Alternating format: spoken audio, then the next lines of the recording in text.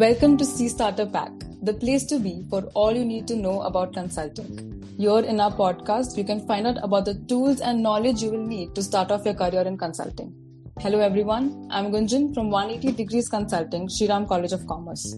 Today we have with us a star performer from Boston Consulting Group, Mr. Apurv Singh Sahni, the president of One Society of BITS Pilani and the top performer in competitive professional tests like CAT and GMAT. We welcome you, sir. Our first episode will entice the listeners to obtain the answers to a prime question. Is consulting for you?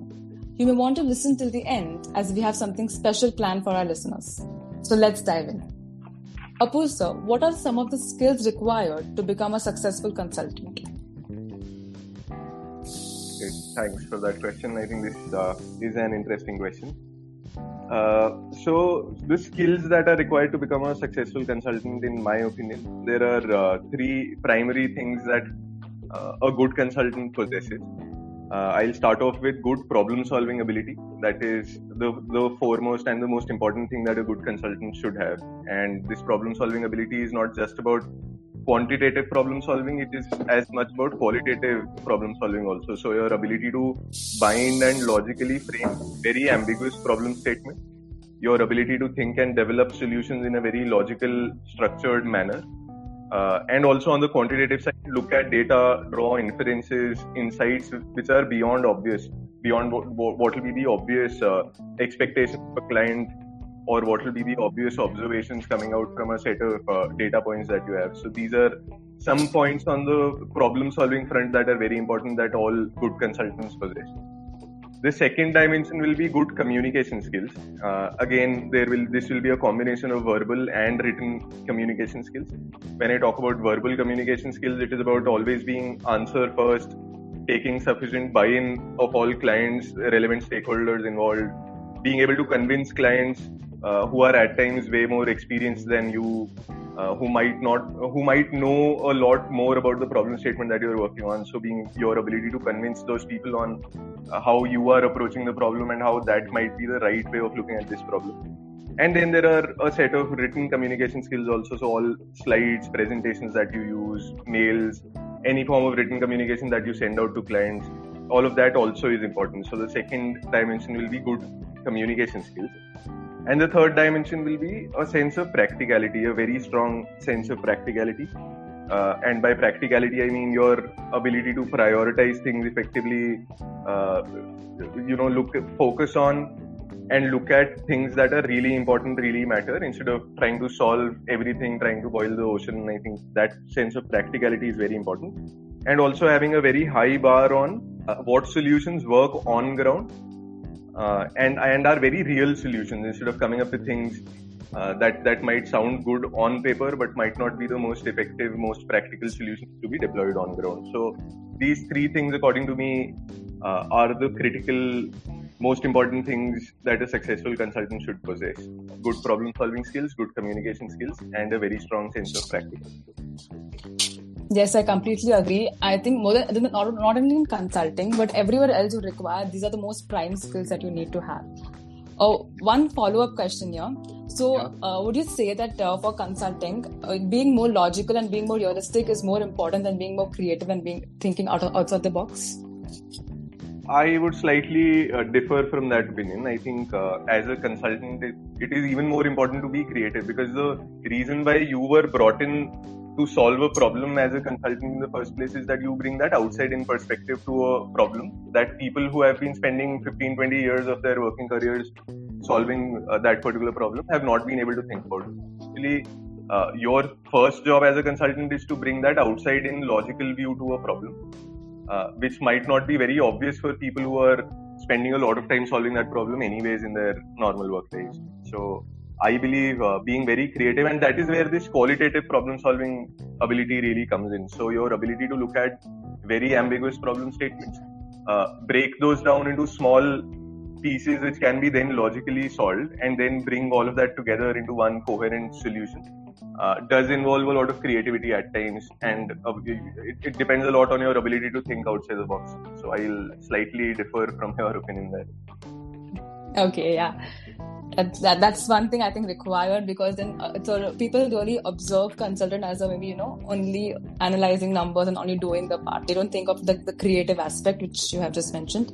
That's what I think the listeners should look forward to. Let's move on. Could you tell us about your academic life? What was the motivation that drove you to pursue consulting in the first place? I'll take the first part of this question first, which is I'll talk a little about my academic life first.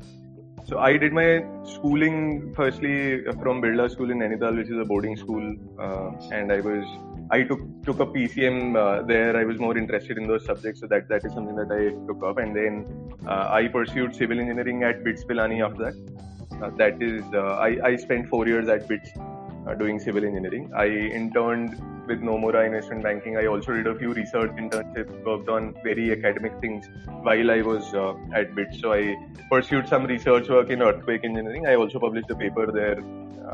I was working with a scientist in the Department of Science and Technology in India. And then finally, I had this option of, I had a deferred admission option for ISB. That is something that I took up. So I wanted to stay and work in India, and hence wanted to do my MBA from India. So I joined ISB in 2018, graduated in 2019 from ISB. That is my academic background. So this was the first part of the question that you asked. And then how can I link this to my motivation for taking up consulting in the first place? I think so. I had worked at Amazon immediately after BITS, and this role at Amazon was a very execution-heavy operational role. I was working as an area manager in their supply chain team. So I had worked on hardcore execution, on-ground execution during my stint at Amazon, and I did want to get exposure to some strategy and long-term thinking also to become a well-rounded corporate leader eventually. And also, so this is a very good analogy that I did come across once previously. So in the words of a consulting partner again, he suggested that early on in their careers, all young professionals should try to walk around with a microscope on one eye and a telescope on the other. So that is the sort of view that I wanted to build. That is the lens that I wanted to have early on in my career. So I did get that on-ground execution experiences is the microscope on one eye at Amazon, and I wanted to pursue something that helps me build that long-term strategy vision that is very important for a corporate leader, and hence I wanted to get into consulting. So this was my motivation: work on long-term strategic things and also get exposure to a lot of different sectors and functions early on in my career. And that helps you with two things. It helps you figure out what you want to eventually do in life. It also gives you the confidence to understand that the basics and the fundamentals of business problem solving don't change even when industries and functions keep changing. So that I would say was my motivation for even thinking of joining consulting. That's great. You have a really diverse background in that aspect. Although when you did engineering, do you think whatever you learned in engineering helped you in consulting in any way? Not in a very direct manner. So I pursued civil engineering back then during my time at BITS. So not in a very direct manner, but I think there were some really good things that I picked up during my time at BITS. So all my interactions with a lot of diverse people at BITS and the whole ecosystem that BITS provides, I think from an overall personality development perspective, from an overall ability to solve problems in a logical way, also to lead people, work in teams effectively. I think it was more about the soft skills that I picked up during my time at engineering. So some of the technical skills, not in a very direct manner, but obviously it is about your ability to handle quantitative data sets, come up with very good inferences and insights. I think some of those skills do get used in engineering also in most undergrad courses. So some of those skills are definitely relevant, but it is mostly about soft skills. Okay, great. So what do you think is the right time to step into the domain of consulting? Okay. I don't really think there is a right time to get into consulting, but there are some nuances to this question that you have, and I'll go through some of those points. So I firstly don't think that there is a right time that I can help you with. You can join consulting either after completing your undergrad, or you can join consulting after postgrad, after doing your MBA. And most people join consulting after their MBAs. That is only because some previous experience definitely helps, because you have exposure to at least a few industries before you join consulting. That definitely helps. And also the concepts that are taught in B School are usually very relevant, are directly applicable to these problems that you work on in consulting. So most people who are working at consulting firms currently do get into consulting after their MBA. But the one thing that I did want to highlight is that the first 4 to 5 years in consulting are generalist years, where you're expected to work in a very horizontal manner, where you're not expected to specialize in any particular field. So you have to work across functions, across sectors. So if you join consulting as someone who's not in a managerial position, which typically happens after you spend 4 or 5 years in consulting, then it will be great to join as early as possible, because you anyways are not expected to bring in any specialization, so to say. So it will be good to join as early as possible. If you get opportunities after your undergrad, it will be great to join after undergrad immediately. Otherwise, if you get opportunities after MBA, and there are a lot of target schools that these consulting companies have in India, so it will be good to join after your postgrad. The second thing is that if you want to join later in life, then in fact there might be a requirement for you to come with a certain set of specialized skills that will be relevant in a particular sector, and then you take up a relatively senior position in a consulting firm. So that really is the difference. If you join after a managerial role, which is basically given to people who have at least 4 or 5 years of consulting experience or any form of experience. So if you want to join as a specialist, you will be spending a lot of time working in one area outside of consulting and then moving to consulting lately. Otherwise, if you want to join as a generalist, which will be early on in your career, try to join as soon as possible, will be my suggestion. I think that was pretty exhaustive. All the different options was analyzed by all of us. Although, let's imagine I want to start my own consulting business. I don't want to work under any consulting firms. And how should I start going about that? So I think to answer this question, we first need to understand what the different types of consulting options are there really in the market. So there are some specialist consulting firms. So you can either be a specialist in a type of consulting problem that you pick up or solution that you give to a client. And examples of that will be, I work for BCG, for example, which is a strategy consulting firm. So there are strategy consulting firms out there. Then there might be implementation firms. There might be solution design firms. So you can either be a specialist in a type of consulting work that you do, and you then work across sectors. So BCG does strategy consulting across all sectors. The other way to specialize is that you can be an industry specialist. So there are HR specialist consulting firms, IT specialist consulting firms, healthcare, education, analytics specialist consulting firms. So there are a lot of industry or function specialist consulting firms also that exist. So these are two dimensions on the basis of which consulting firms usually differentiate themselves versus other firms in the market. So I think the first and the most important thing is that you need to identify the space where you can do some unique value addition for the industry. So it can either be in the form of a different type of consulting offering that you have for your client, or it can be in the form of a specialization in a particular function, a particular industry. So it is about picking that niche where you can do a lot of unique value addition for clients in the industry. That will be the first step. Then I think we all do realize that consulting ultimately is a credibility driven business.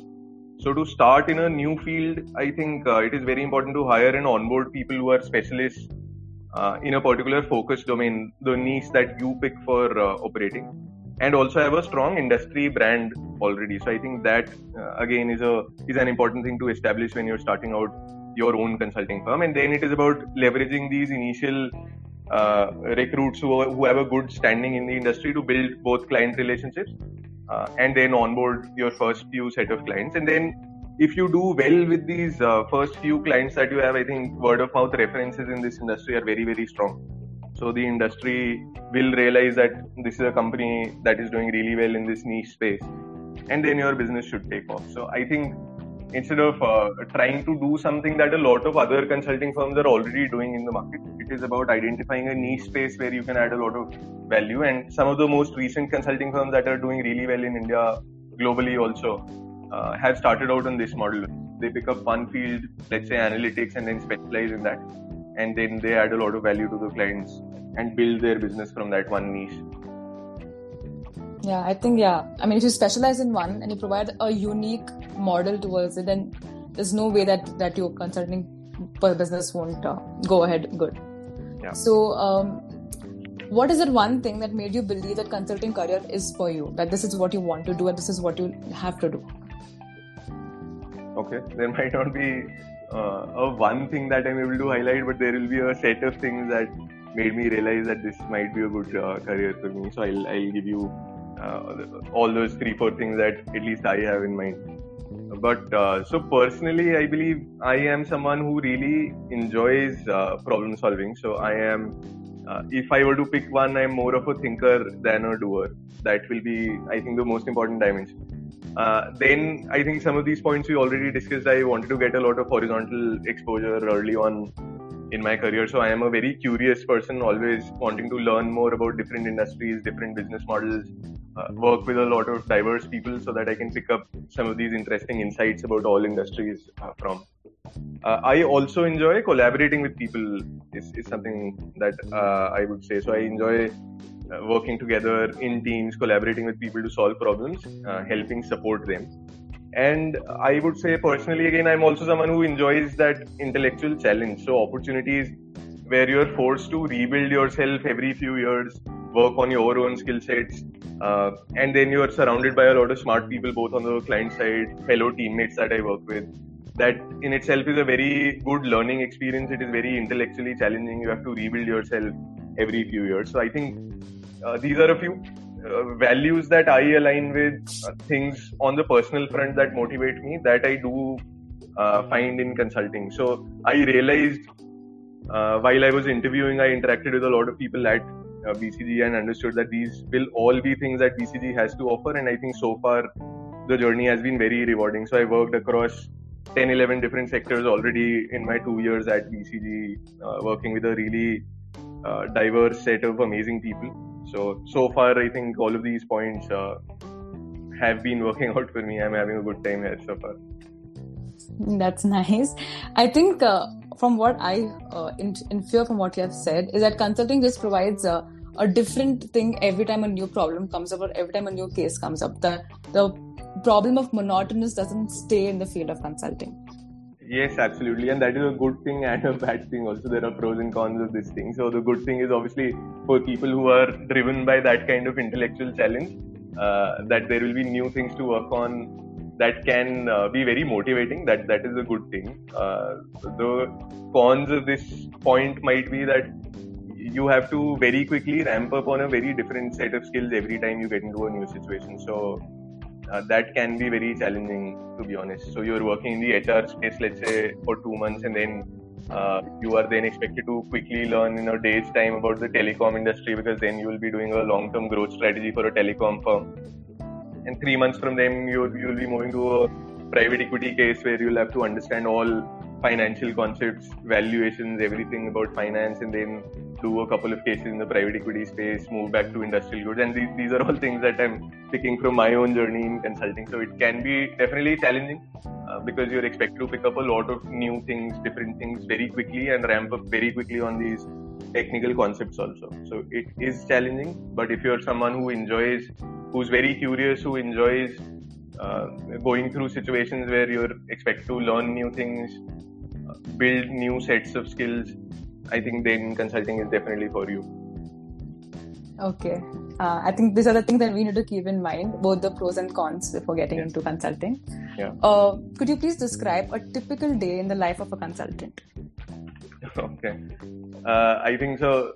A typical day in the life of a consultant, there might not be one answer to this question. This depends a lot on the sectors that you operate in, the types of cases that you do. So a day when you're doing a strategy case might be slightly different from when you're on an implementation case, for example.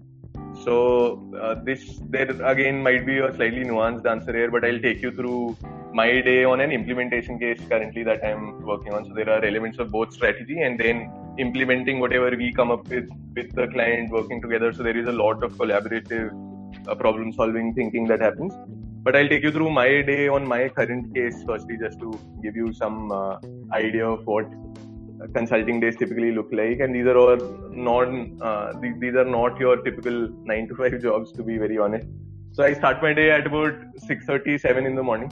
And this again is a personal choice. Not everyone in consulting, even in my team, not everyone starts their day at 7 a.m. in the morning, but I prefer doing this. So I get up at about 6:30, 7 in the morning, start my day, and this starts with planning for the day, sending out a few tracker emails, update emails to clients, etc. But basically, I spend 30 minutes, about an hour, planning out the entire day, and then sending out some of these reminder mails, things that are pending from the previous day, to all my clients, relevant stakeholders.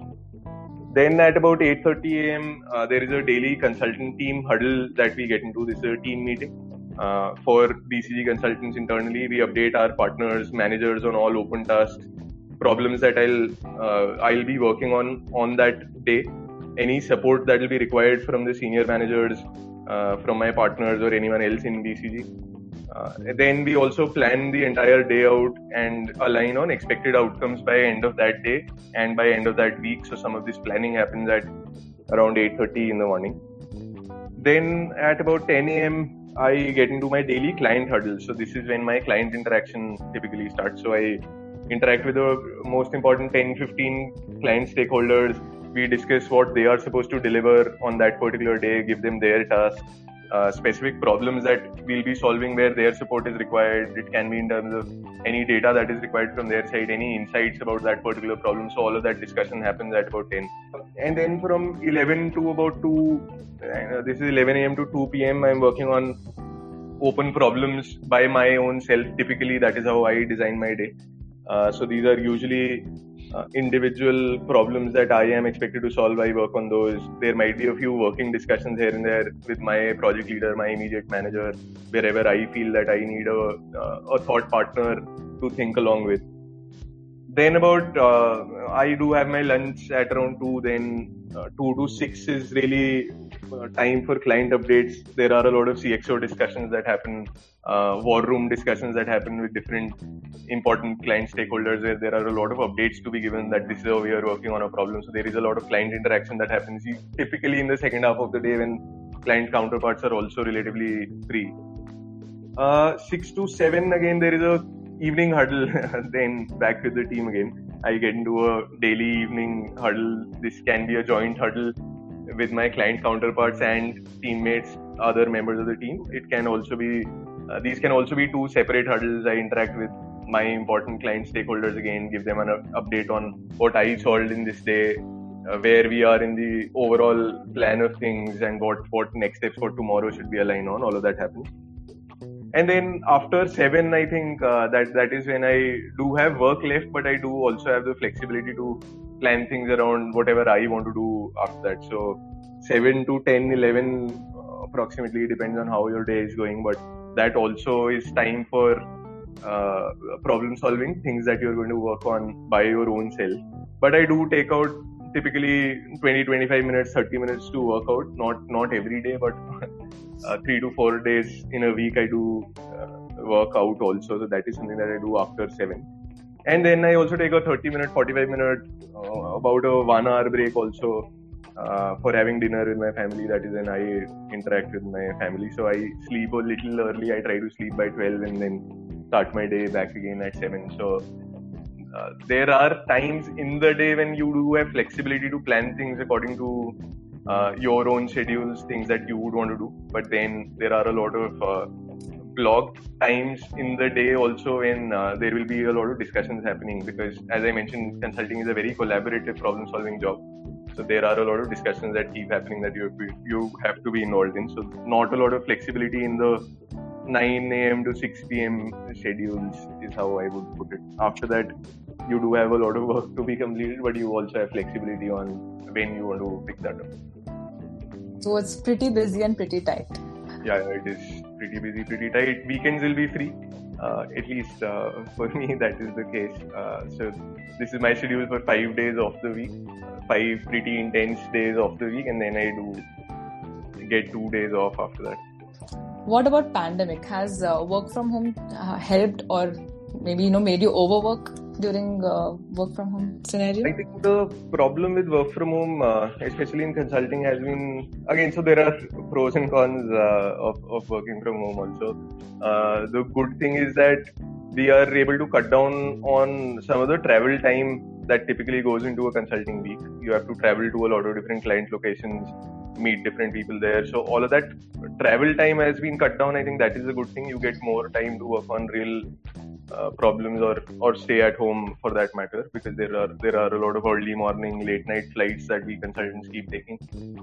So that has been reduced. That is a good thing. The cons obviously are that there are a lot of client discussions that need to happen. So earlier, working in the offline world or working with people or clients in their offices, we just used to walk into a room, not being expected to set up a different meeting for every discussion that we need to have.